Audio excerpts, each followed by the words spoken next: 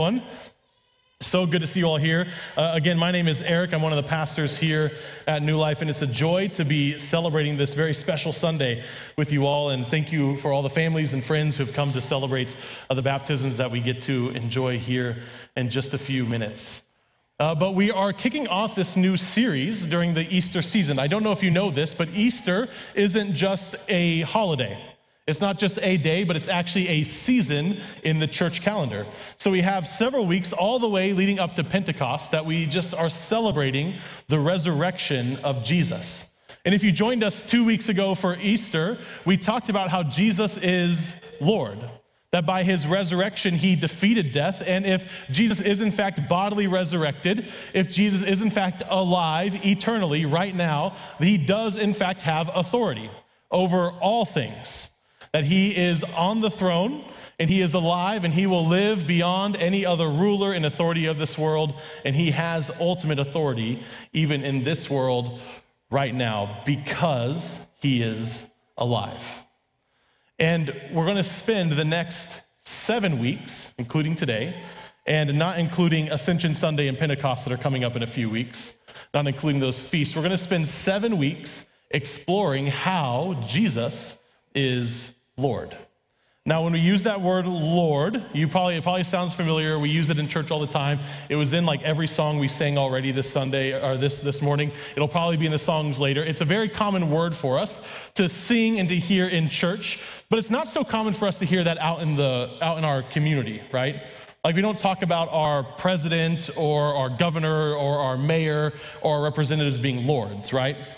Now, if we lived in England, we might have some lords, right? The dukes might be called lord, and they may have some titles, but really lord isn't a word we hear that much. And there's a couple of ways that it's used in Scripture. First of all, it can be used as like a polite sir. So as we just heard in our Scripture, Saul, whose name is also Paul, said, "Who are you, Lord?" when Jesus met him on the road. He says, "Who are you, sir?" That's one way of saying it. But another way of talking about a lord in the Bible is somebody who has ultimate authority over a particular nation or people group. That's another term that we use as lord for a ruler. And the difference between us now who live in the United States with our president and our governor and our mayor, they really don't have that much power over our day-to-day lives, right? Like they have some things that we have to follow, but really their authority is pretty slim. It's just in a couple of areas that they have authority over us, but a lord from the biblical sense is different. A lord in the biblical sense is somebody who has complete authority over every area of the life of the people that they are overseeing. And what we're going to see this morning is that the early church, the first believers, they considered Jesus to be alive and to be the Lord over their lives. And our scripture this morning is a man named Saul, who we also know as Paul. This is the guy who wrote most of the New Testament, all those letters after the Gospels. He wrote most of those except for just a small handful. He was a missionary for Jesus Christ. He went and proclaimed the gospel to all sorts of people all across the Greek-speaking world. We're going to hear about him meeting Jesus and realizing that Jesus is in fact Lord. That's what we jump into in Acts chapter 9. This is what it says. "Meanwhile, Saul, still breathing threats and murder against the disciples of the Lord, went to the high priest and asked him for letters to the synagogue at Damascus, so that if he found any who belonged to the way, men or women, he might bring them bound to Jerusalem." So we're introduced to Saul, and Saul is his Hebrew name, Paul is his Greek name. So think of Paul kind of like his, might be similar to like a middle name. Okay, Paul is kind of like an official name that he would have been given at birth because he was a citizen of the Roman Empire. So his name is Saul Paul, right? Kind of. It's not exactly like a middle name, but it's pretty close. So he meets Saul, who is still breathing threats and murder against the disciples of who? The Lord. Disciples of the Lord. So Saul, in his early years, he was a religious leader, and this guy was like the man. He came from privilege. His parents had the resources to send him to the best schools. He had the best teachers. He was a Pharisee. In fact, later in his letters, he says, if anybody has any reason to boast about anything, I have more. He was a zealot for the Lord. He was all about what God was doing. He knew the Old Testament, what they would have called the Bible or the scriptures. He knew that frontwards and backwards and sideways. He was the man. He went to the best schools. He was on the fast track to having power and influence and authority in the temple life, in the religious life of the people of Israel. And in fact, in Acts, just a couple chapters earlier, he oversees the stoning of the first Christian martyr, Stephen. He oversees the execution of one of the disciples of the Lord.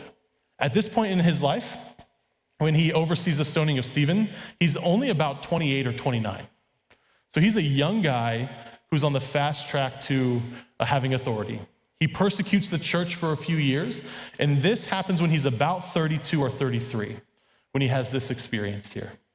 So Saul, Paul, is still breathing threats against the disciples of the Lord. He goes to the high priest and said, hey, write me a letter so I can go to all these other towns all over the place, and I'll just go to the synagogues and I'll wrangle up all the believers of Jesus, and we'll go and we'll throw them in jail in Jerusalem. Give me the authority. I'll go out there and I'll pick them all up and we'll bring them back and we can throw them all in jail and we'll squash this thing once and for all. Because he did not like Jesus. He did not like the disciples of Jesus, and he wanted them to be gone. And it says here that he says, so that if he found any who belonged to the way. A little side note here. Before Christians were called Christians, they were called believers, disciples, or people of the way of Jesus. So that's why we have that phrase there. Men or women, that he might bring them bound to Jerusalem. And then something happens in verse 3. Now, as he was going along and approaching Damascus, suddenly a light from heaven flashed around him. He fell to the ground and he heard a voice saying to him, Saul, Saul, why do you persecute me? He asked, who are you, Lord? That's the polite, who are you, sir? I don't know who you are. The reply came, I am Jesus, whom you are persecuting. So at this point in Saul's life, he had spent several years persecuting the church. He had spent several years seeking out the murder of those who believed in Jesus. He believed that Jesus was dead, that he was not alive, that his disciples had stolen his body and fabricated the whole thing. He thought they were blasphemers. He thought that they were just trying to pull one over on people. He did not like them, and he thought Jesus was dead. And here he is meeting the risen Jesus on the road to Damascus. So for Saul, Paul, everything that he thought was true, that Jesus was certainly dead, that the disciples of Jesus were certainly wrong, suddenly got turned upside down. Because now, here's Jesus, and he's alive. And remember, if you joined us on Easter a couple weeks ago, the whole point of the morning was saying, what if Jesus was in fact alive? What if in fact Jesus is currently living? What if he's currently enthroned? What if he currently has authority? What does that mean for us and for our lives? And this is the reality that Saul was facing. He met Jesus on the road to Damascus. Jesus exploded around him and let him know without a shadow of a doubt that he is alive and that he is currently in power and has authority. And so we know that Saul, because of this, goes blind, that he cannot see. And Jesus, of course, in his way, he has a good sense of humor. He created blindness in Saul in a physical sense because that represented the blindness that he had in a spiritual sense. Up until that point, he did not believe in Jesus. He did not believe that Jesus was alive. He was spiritually blind. He was spiritually dead. He could not see Jesus. He could not see the truth that Jesus is enthroned in power, and he could not see how that impacted his life at all. He was spiritually blind, and now here the Lord meets him and makes him physically blind to match his spiritually blindness. And he goes on, they lead him after he kind of comes out of the vision and after he settles down a little bit, they lead him to Damascus, to the home of probably an acquaintance or maybe it was like a boarding house type situation. And then we hear that Jesus goes to a man named Ananias. And Ananias is a disciple of Jesus. And he says, Ananias, go to Saul, Paul, and heal him. Lay your hands on him, pray for the Holy Spirit to enter him, and he will be healed. And he is somebody that I have chosen to proclaim the good news, my good news to the world. And so then, of course, we know that Ananias does this. So Ananias went and entered the house. He laid his hands on Saul and said, Brother Saul, the Lord, Jesus, who appeared to you on your way here, has sent me so that you may regain your sight and be filled with the Holy Spirit. And immediately, something like scales fell from his eyes, and his sight was restored. So here Ananias goes to Saul, prays over him. Saul receives the Holy Spirit. He's now no longer spiritually blind, and then the Lord also takes away his physical blindness as well, as a representation of his spiritual blindness. So now Saul is filled with the Holy Spirit, and we know that Saul, he ate some food, he got his strength, and he almost immediately goes into the synagogues, the places where they would worship, and begins to teach that Jesus is the Son of God. Almost immediately, his life has been transformed. Because everything he thought he knew about Jesus, about the way, about his disciples got flipped upside down. It changed the way that he saw the world around him. Because no longer did he see the world through strictly Jewish eyes, but now it was revealed to him that Jesus is the Messiah, the fulfillment of all things, and now he saw the world in a different way. His eyes were opened, both physically and spiritually. And it's amazing the change that happens in Saul Paul in just a few years. Because we know from his letters, we know a lot about him and what he believed. We know where he went, what he did. We know how he made his money. But we know more than anything his profound trust in Jesus Christ. And that he goes from persecuting the church of Jesus Christ, persecuting the disciples of the way, to writing things like this in Colossians chapter 1. He writes this, he, that is Jesus, is the image of the invisible God, the firstborn of all creation. For in him, all things in heaven and on earth were created, things visible and invisible, whether thrones or dominions or rulers or powers, all things have been created through him and for him. He himself is before all things, and in him all things hold together. Within 10 to 15 years, Saul Paul goes from believing Jesus is dead to saying this about Jesus.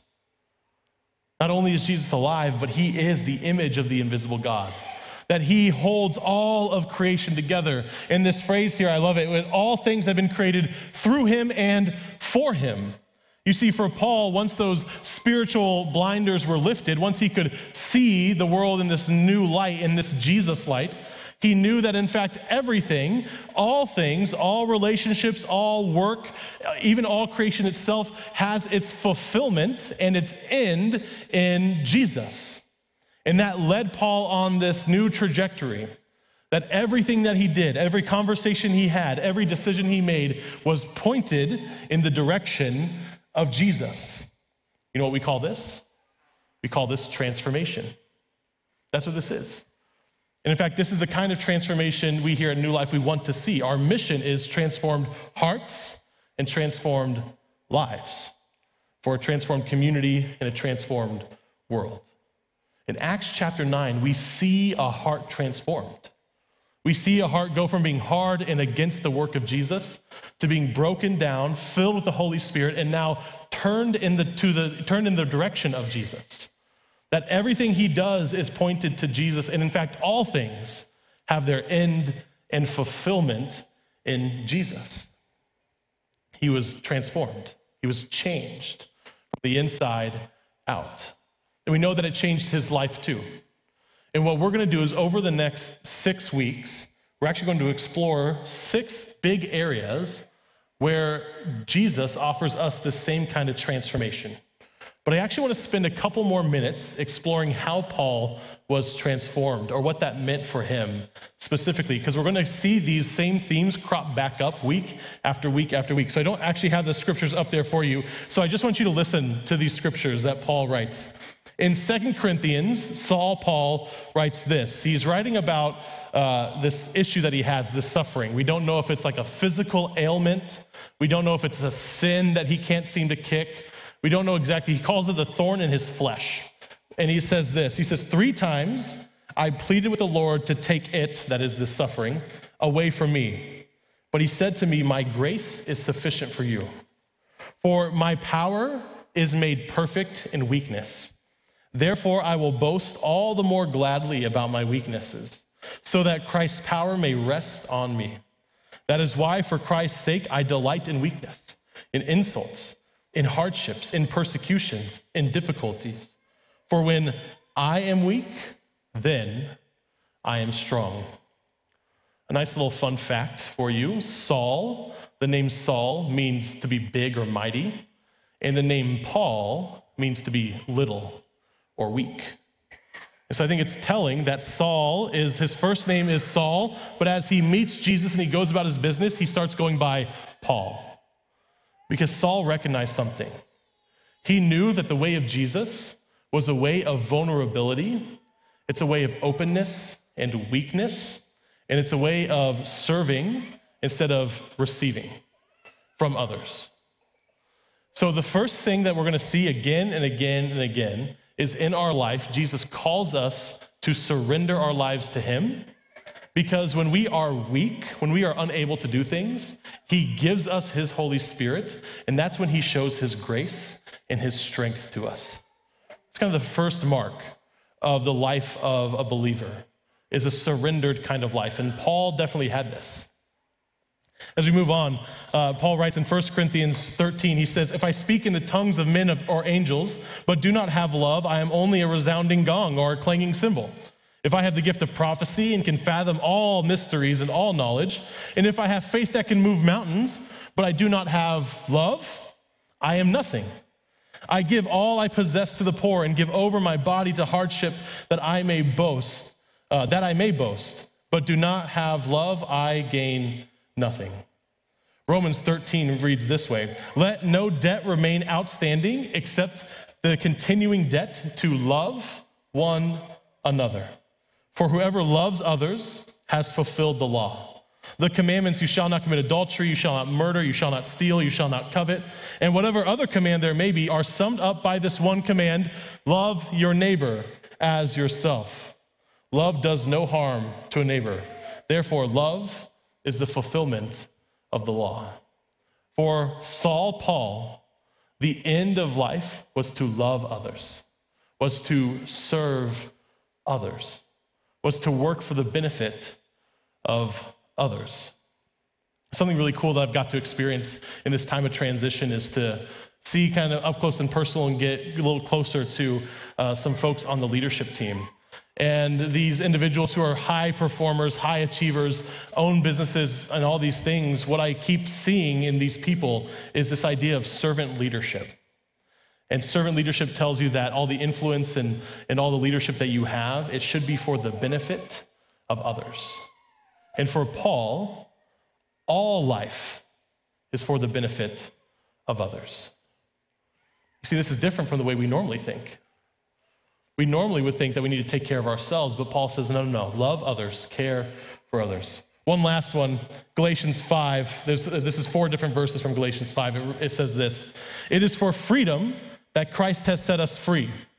Stand firm then, and do not let yourself be burdened again by the yoke of slavery.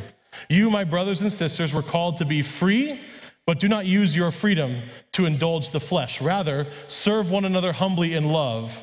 So I say, walk by the Spirit, and you will not gratify the desires of the flesh. But the fruit of the Spirit is love, joy, peace, patience, kindness, goodness, faithfulness, gentleness, and self-control. Against such things there is no law. Those who belong to Christ Jesus have crucified the flesh with its passions and desires. And since we live by the Spirit, let us keep in step with the Spirit. Let us not become conceited, provoking, and envying each other. For Paul, all of life was pointed in the direction of Jesus. And that means surrendering, being weak and vulnerable, and actually going the way of weakness and vulnerability and openness to others. It means serving and loving others as an end that is good.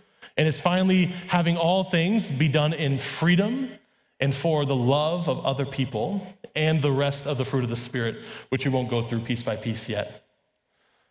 But for Paul, this is what everything meant. The transformation of his heart and his life meant that everything gets pointed in this direction. Going the way of weakness, going the way of vulnerability and openness, working for the good of others and being free in all things to love and to serve and having the fruit of the Spirit, the love and joy and peace and all the rest. And so over the next 6 weeks, we're gonna go through these 6 different areas of our lives.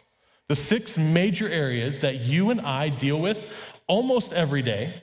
The 6 major areas that you and I wish that we could have more of a handle over almost every week. These are the 6 areas: family, finances, church, neighborhood, work, and health and well-being. And we're gonna see through Paul's writing how he points every single one of these areas toward Jesus. How he points every single one of these areas toward the way of weakness and vulnerability and openness, toward the way of love and serving others and uplifting others, and in the way of freedom, being free from our sin, being free from the flesh, and having freedom to love and to serve and to be at peace and have all the other fruit of the Spirit as you go about these things. That's what we're going to explore the next 6 weeks. I'm very excited, because there are some of these places, some of these areas that I really could use some more Jesus. I could use some more peace and love and joy and all the rest. And so we're gonna walk through this together. But the first thing that has to happen is we have to recognize, like Paul did, that Jesus is Lord. We see back here in chapter 9, Ananias comes and he says, "Be filled with the Holy Spirit," and immediately something like scales fell from his eyes and his sight was restored. That needs to happen to us. Our spiritual eyes need to be restored. We need to be able to see the world around us from a Jesus perspective. We need to be able to see the world around us from the way that Jesus is, with the viewpoint that Jesus is in power and has authority over all things. And today, we actually get to celebrate some people who have done just that. We get to celebrate some people who, as they have, usually here at New Life, we baptize our babies. We bring them over here to the font, and we baptize them because God gives promises in baptism. And so we baptize our babies because we're preaching the gospel to them. We're telling them about how much God loves them, and they're filled with the Holy Spirit, and they can walk in this freedom and surrender and weakness and openness and all these things. And some of us, we weren't baptized as babies, so we come to this realization later in life, where we're actually able to have an experience like Saul, where the scales of our eyes are opened up, and we see the work of Jesus in our life, and we want to participate in it. We want to receive all the benefits of being part of God's family, of being renewed in Jesus Christ, of being made new, being brought to new life. And so we actually get to celebrate that by baptism. That's what baptism does. This is an act of transformation that God does onto the person being baptized, that they are made new, they are buried with Jesus, and they are resurrected with Jesus, which is why we're not cruel. We're not going to put babies under the water. But if you're old enough to go under the water, why immersion is such a great way to do it. Because what a great physical representation of what God's word is doing, where we actually put you under the water like you're being buried, and then we bring you back up out of the water like you're coming back to life. So this is a great joy that we get to do this with those who are old enough to be baptized this way, to experience this work of God in their lives. So with that, I actually want to invite those folks who are going to be baptized to come up here to the chancel, and we're going to do a little examination. So come on up, guys. Just like we practiced. Awesome. All right, you're going to stand in the line right next to me, and you can face the congregation. Come on up, come on up. Hello, hello. Welcome. All right. So these are our folks being baptized today, all different ages. What? Contestants. This is the game show. Yeah, that's right. Contestants, very good. So these are the folks who are going to be baptized, different ages, and we are so grateful that the Lord has worked in each of these lives. And as you know, we do a little bit of an examination. Usually, again, if we're baptizing a little baby, we examine the parents to make sure that they're going to raise the child and preach the gospel to the child the way that they need to. But these folks are old enough to be examined themselves. So we're actually going to examine them. And as I told you guys in the class, it's really very simple. It's 2 questions. So I'm going to ask you 2 questions. You got to say yes to both to be baptized, all right? So the first question is, do you want to be baptized? If you do, say, I do. Amen. All right, my second question is this. Do you believe that Jesus Christ is Lord of all and is your personal Savior? If you do, say, I do. I do. Hallelujah, praise the Lord. And for those of us here in the congregation, we don't get out of this. This is actually also our work as well. Because when you're baptized, it's not a personal experience. You're actually baptized into a family. You're baptized into a community of faith. And so do you, as the congregation of New Life Lutheran, who is the family that is receiving these new individuals into the church, do you commit to pray for them, to help grow them up in Jesus Christ, to proclaim the gospel to them, to work alongside of them, and to help them in their growth? If you do, say, with God's help, we will. With God's help, we will. Amen, amen. At this time, I'm going to invite the worship team to come forward. And then, guys, we'll go over here and we'll get staged and ready to go, okay?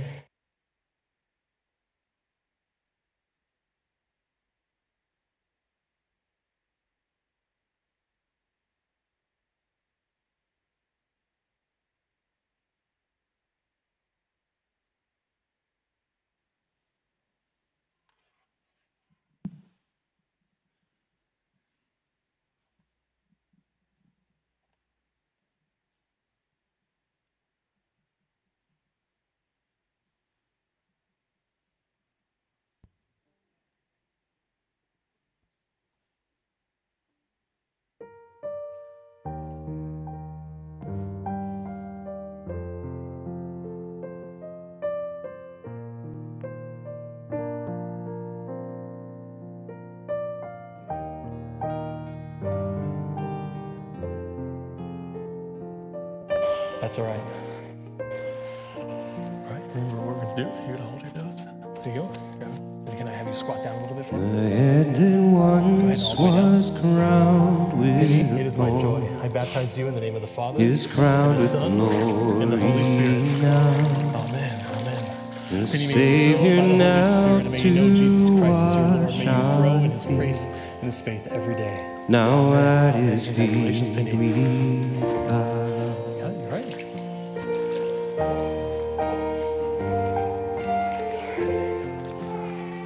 The one who wore our sin and shame, now robed in majesty, the radiance of perfect love now shines for all to see.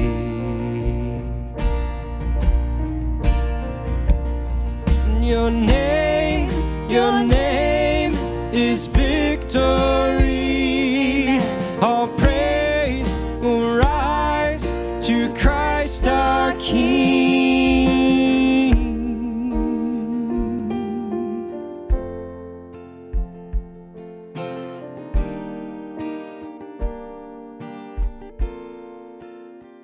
The fear that held us now gives way to Him who is our peace. His final breath upon the cross is now alive in me.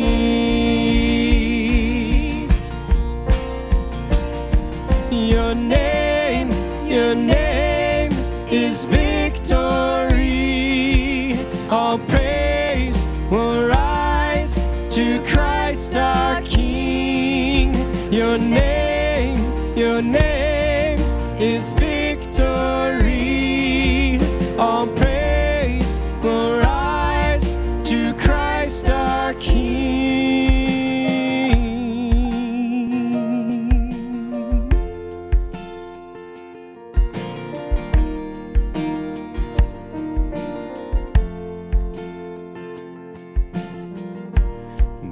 Spirit I will rise from the ashes of defeat. The resurrected King is resurrecting me. In your name I come alive to declare your victory. The resurrected King is resurrecting me. By your Spirit I will rise from the ashes of defeat. The resurrected King is resurrecting me. In your name I come alive to declare your victory. The resurrected King is resurrecting me. Oh.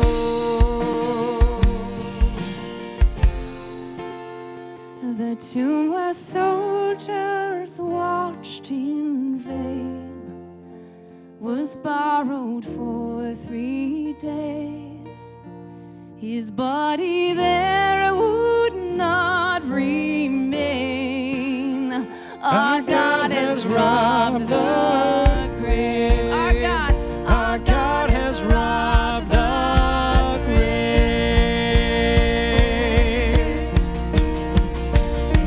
Your name is victory. All praise will rise to Christ our King. Your name is victory. All praise will rise to Christ our King. Oh, by His Spirit I will rise from the ashes of defeat. The resurrected King is resurrecting me. In your name I come alive to declare your victory. The resurrected King is resurrecting me.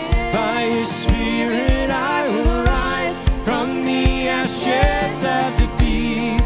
The resurrected King is resurrecting me. In your name I come alive to declare your victory. The resurrected King is resurrecting me. Oh.